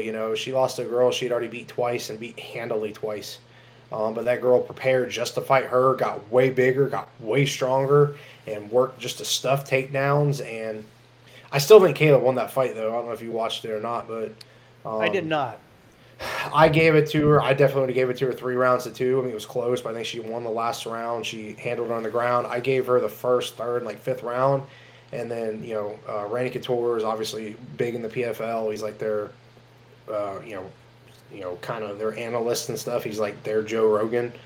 Okay. So, Randy gave it to her. I have a couple other guys. I'm trying to remember who was there that night that was kind of hosting and commentating on the fights, and everybody gave it to Kayla. All the hosts did, I did, and then all of a sudden they're like, she didn't raise her hand, and they gave it to her by decision. So I mean, it happens. It's not the craziest loss I'd ever seen, but it definitely I definitely would have gave that fight to Kayla. So that was frustrating. Right. I'm just wondering though, with the even, you know what? I do believe I have a picture of this. Where is it? I know what it looks like. Well, shoot. Oh, there we go. All right, let me share this real quick. And this is why I actually wanted to bring this up. Let me kind of crop it down again. The PFL, like I said, is offering quite a bit of money for fighters. And this is what I go back to. Olivier Aubin Mercier. I think fighters are going to understand pretty soon that you can live a really good life if you sign with PFL. a lot more people are going to try to come to PFL instead of UFC. I think I'm a great example of that success. When I was in the UFC, I didn't really feel respected. I felt like a number. With PFL, I don't feel like a number. And they're making better money. So the whole reason I brought this up is have you heard any whispers of people looking to fight in ONE or PFL for the money? Even Bellator has $1 million tournament, Right. you know? So it seems like I almost feel, as much as I love the UFC and I love the fighters in the UFC, I feel like the regular guys have to fight for a few years before they even really see any money. Or longer. I mean, sometimes. I mean, Yeah. there's guys in the prelims that are making 2,500 to show, 2,500 to win. There's they made more money in regional fights. UFC just has had the market cornered anyway, to the point to where a lot of people that aren't like actual MMA fans that just talk about MMA, maybe know a fighter here or there. They think UFC is the sport. They don't even understand like it's a promotion, which of course that's an ignorant thought. But you see how it's such a brand, and a lot of people grow up like I grew up watching it. I'm at the age where like it was starting to get up and coming, and I grew up watching it. So it's kind of like a lot of guys grow up watching it. So when you think like, hey, I want to be a pro fighter, I want to fight in the UFC. There wasn't Bellator back then. There wasn't there was Pride, and then MMA. Was MMA, and then you had UFC, and then WEC and stuff back in the day. But so UFC's got that marketed. But I mean, yeah, there's a lot of guys. There's a lot, especially guys from other countries, that are literally fighting. They don't have the luxuries we have here in the U.S. Even though a lot of the fighters are struggling to make it. They're literally like. Some of the Brazilian guys are in the favelas there that are living in dirt floors. They're fighting because they love it, but they're also fighting for money. So they're going to take, the best paycheck, and they do get a lot of great fighters that could go anyway. I mean, you saw the guy that just won, another one of the guys that won the comp for was it the featherweight or lightweight, whatever in the PFL, was on. The Contender Series like 2 years ago, right when it first started, and he did not get a contract because he shot in. I mean, he won the fight on the Contender Series, but he did not get a contract with UFC. Now here he is 2 years later. He just won $1 million. I mean, come on. I mean, nobody makes $1 million in the UFC per fight unless you're one of the very, very, very high names. So, he's not. Is he wrong in that? Probably not. There's a lot of the organizations like the PFL and stuff, and PFL's investing a lot of money because they're trying to keep up with the UFC. I think it was a mistake personally to start doing pay-per-views, because if you remember back in the day, like you remember the WEC, like we had Uriah Faber and Cerrone and Ben Henderson and all these guys that were just a lot of them ended up becoming UFC legends anyway. Anthony Pettis, but WEC was so popular because it was free. Right. So it was just on Spike TV or something where you could just tune in on like Friday nights and watch PFL. So a lot of people became MMA fans because they just happened to be flipping through. They see it and they turn on and they're like, oh, let's watch it. They're not going to go pay $65 to watch something they have no idea what the hell it is. So PFL gained a ton of popularity, I think, from just being on, whatever channel I think it was on before, and it was just always free. So you could watch it, you could follow the whole series. They did the thing where you had multiple fights in one night, which was really interesting there for a while, where you did the 2-round fights, and you could fight twice in a night. So going to pay-per-view, I don't know if that was the best idea for them, just because I don't know if now they're not going to keep gaining the followers, or maybe they think they got enough now that it doesn't matter. I know a lot of people are going to pay for UFC fights, but you don't hear people that are like, oh, yeah, let's go watch the PFL tonight. If it's on free, then yeah. So, but going and doing the pay-per-views, I don't really get that. But, yeah, I think there's definitely a lot of guys that will take, PFL contracts, Bellator contracts that are 100% UFC quality and level guys that take it because they're going to get paid 5 times as much guaranteed to go there. So why would they not? Yeah, absolutely. Now, is this the guy you were talking about? Yeah, that's him. Yeah, I believe him. I believe he fought on the Contender Series. Pretty sure that was him. I'm trying to remember who it was. I remember seeing him on the I Contender think Series so a couple too. years ago. Yeah, he fought in the Contender Series. He did not win the fight, or he won the fight. I'm sorry, but did not get the contract. Dana said you shot in the last round and you kind of like just did enough just to win. We don't need that in the UFC or something. Blah blah blah.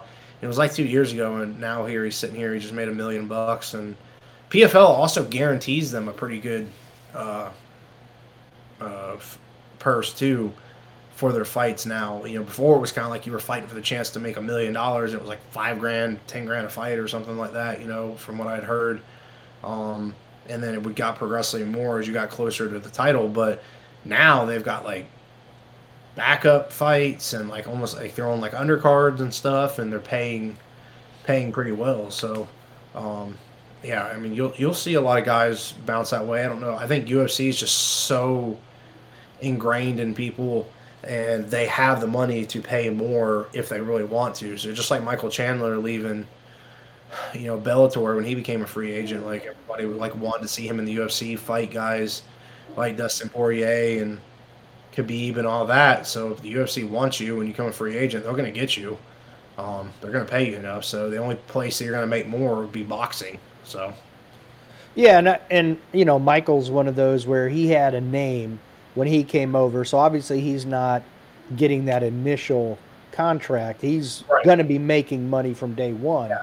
But Dana and But them have a thought process too, where they don't want people thinking like, "Well, is Bellator as good as the UFC? Are those guys in the top 5 of Bellator as good as the top 5 in the UFC?" And they don't want that. So if they have someone that they think is that quality, I guarantee you are gonna spend the money and bring them over, either to one take them because they are actually the best, or even if they go, I mean, look at Ben Askren coming in from one. Undefeated, dominating everybody when they traded contracts with Demetrius Johnson or whatever, and then he came in and got destroyed in the UFC. yeah. So, I'm sure Dana was loving that because they're like, what were you guys saying about, one fighting had the best fighter in the world at 170 and blah, blah, blah, and he comes in and goes, whatever, 0-3 or 1-3 or whatever the heck he did in the UFC. So, gets knocked out by Masvidal first thing. Yeah. He destroys him. So, it's they're definitely going to take some great fighters, and they're going to pay really well. And there's definitely a lot of guys making a lot of money that would never have ever seen anything close to that in the UFC. So you definitely will see a lot of people bouncing to those organizations, and they do a really good job of recruiting, like especially the PFL from like all over the world.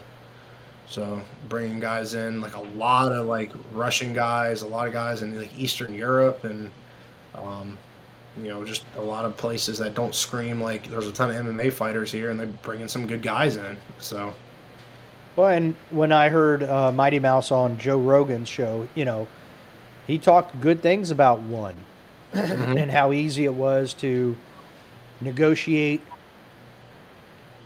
his fight because he fought shoot, now I can't think of the guy's name who was the Thai fighter, considered one of the best in the world, if not the best. yeah, But the best. yeah, but he talked about how that contract went and how easy it was. But you're absolutely right, because I just pulled up the article and it says, remembered as a fighter, UFC President Dana White passed on signing after his appearance on the Contender Series 3 years ago. So that is exactly who this guy was. Oh, former NCAA. Oh, wait a minute. The guy he fought, Jenkins, was a former NCAA wrestling champion. Yeah, Jenkins was a like Arizona State guy or something back in the day. Oh, wow. I don't think he was on the Olympic team, but I think he was like tried out and was like close to making the Olympic team. Like he was a phenomenal wrestler. Yeah, you're right. He 2011, 157 pound at Arizona State, Division One national champ. Yeah, because that's when that would have been the year I graduated high school. So when I was coming out of high school, he was I was following obviously collegiate wrestling a bunch because I was competing in wrestling myself in high school. So that he was a big name back then. Okay. Wow, and Brendan Loughnane won a million bucks for that fight. $1 million. Boom. That's hard to pass up. You know what I mean?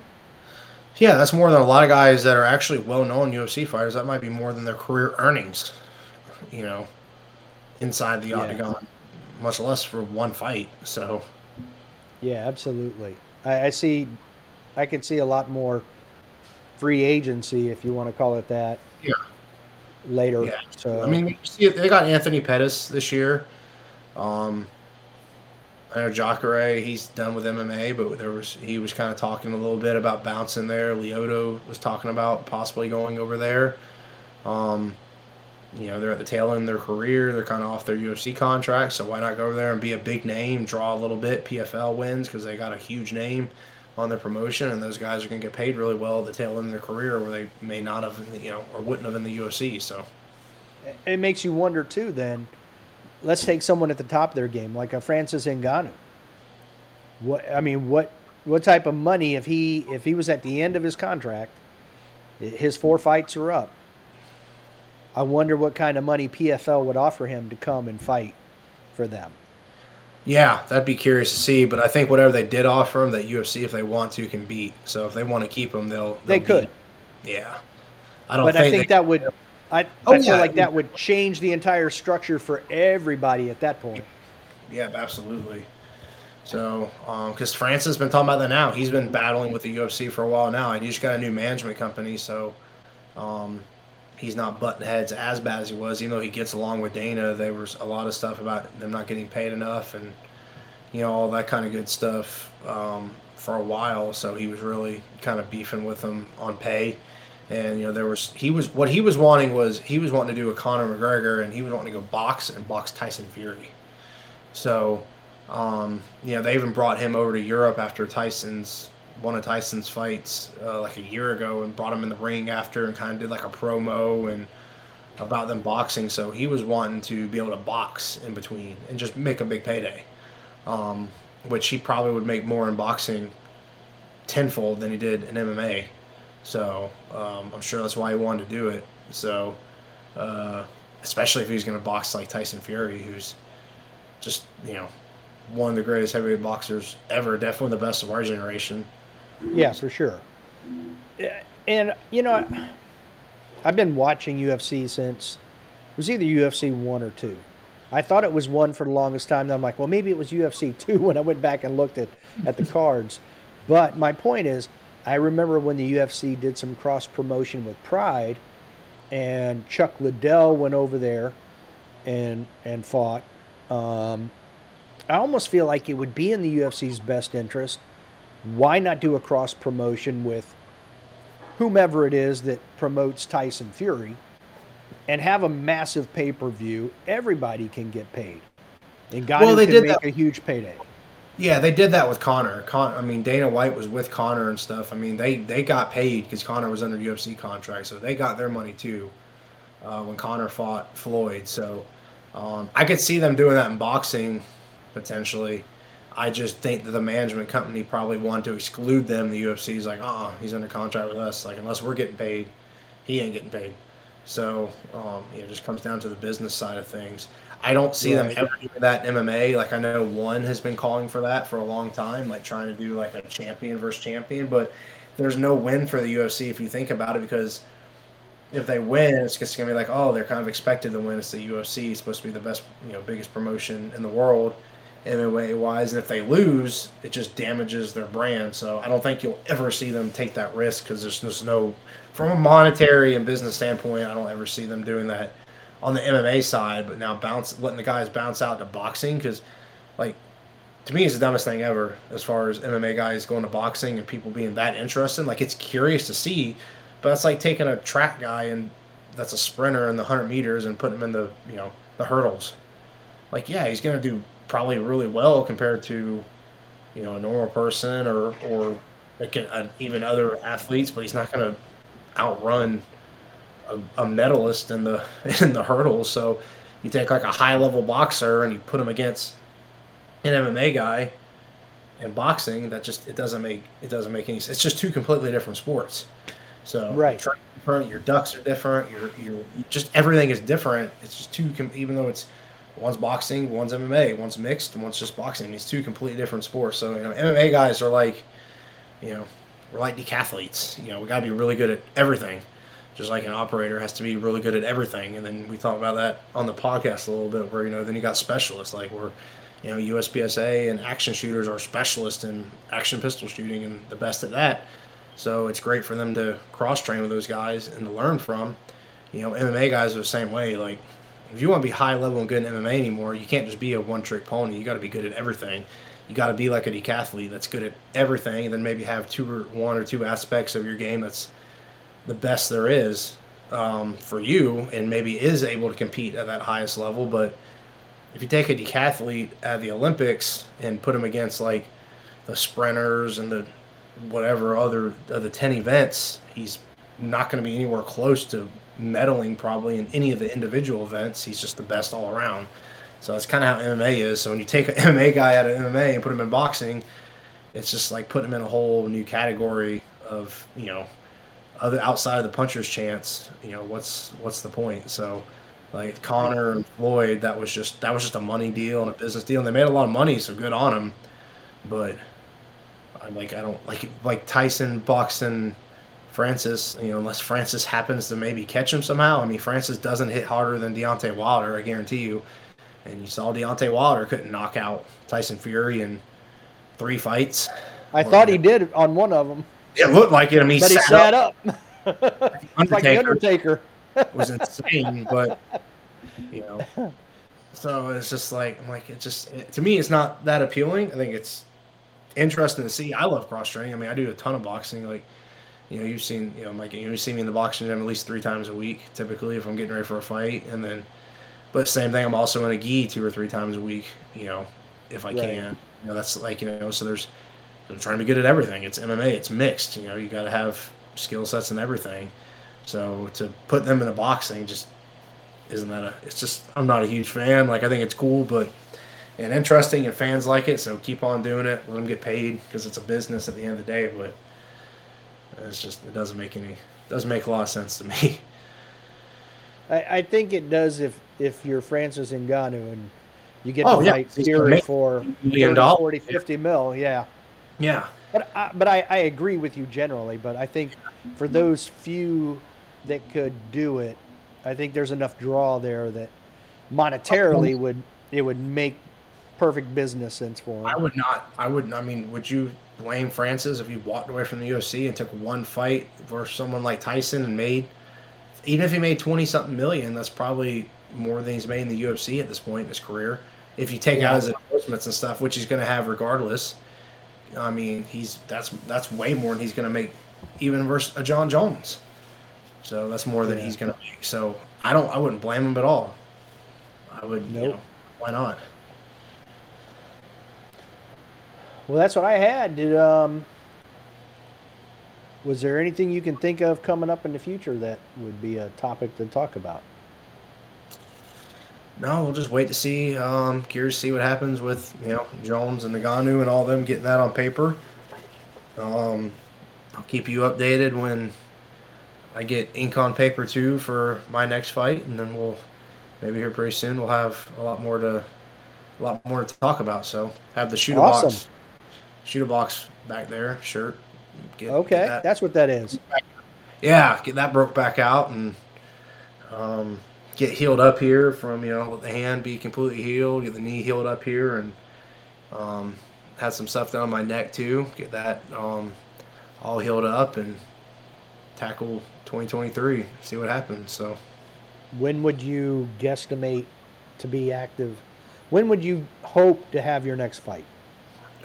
February would be ideal. I feel good. I just need cardio-wise, I've been good. I just need my body to be good enough to actually get back in the rounds of sparring and the Shark Tank that we need to have in to get to that speed. So, conditioning-wise, strength-wise, not worried about that at all. As far as that, it's just getting that caught back up to that speed and not being that, when you get out for a little bit of time and you can't train as hard as you normally do, you're just that little bit of a step behind, whether it's in jiu-jitsu or boxing or anything like that. So just getting those rounds of sparring in is really what tightens everything up. So strength-wise, though, I mean, right before I hurt my knee, I mean, I'm about to go now and try deadlifts for the first time in a couple weeks. They told me it'd be fine to try, just that the impact is the only thing I can't really have. So I was back up to pulling triple body weight right at. So, strength-wise is there. Right before I hurt the knee, my 5K, I ran the fastest 5K I've ever ran in my life. So cardio and strength-wise, I felt good. And now it's just getting the sparring and the actual everything zeroed in. So. Now, would that be in Florida?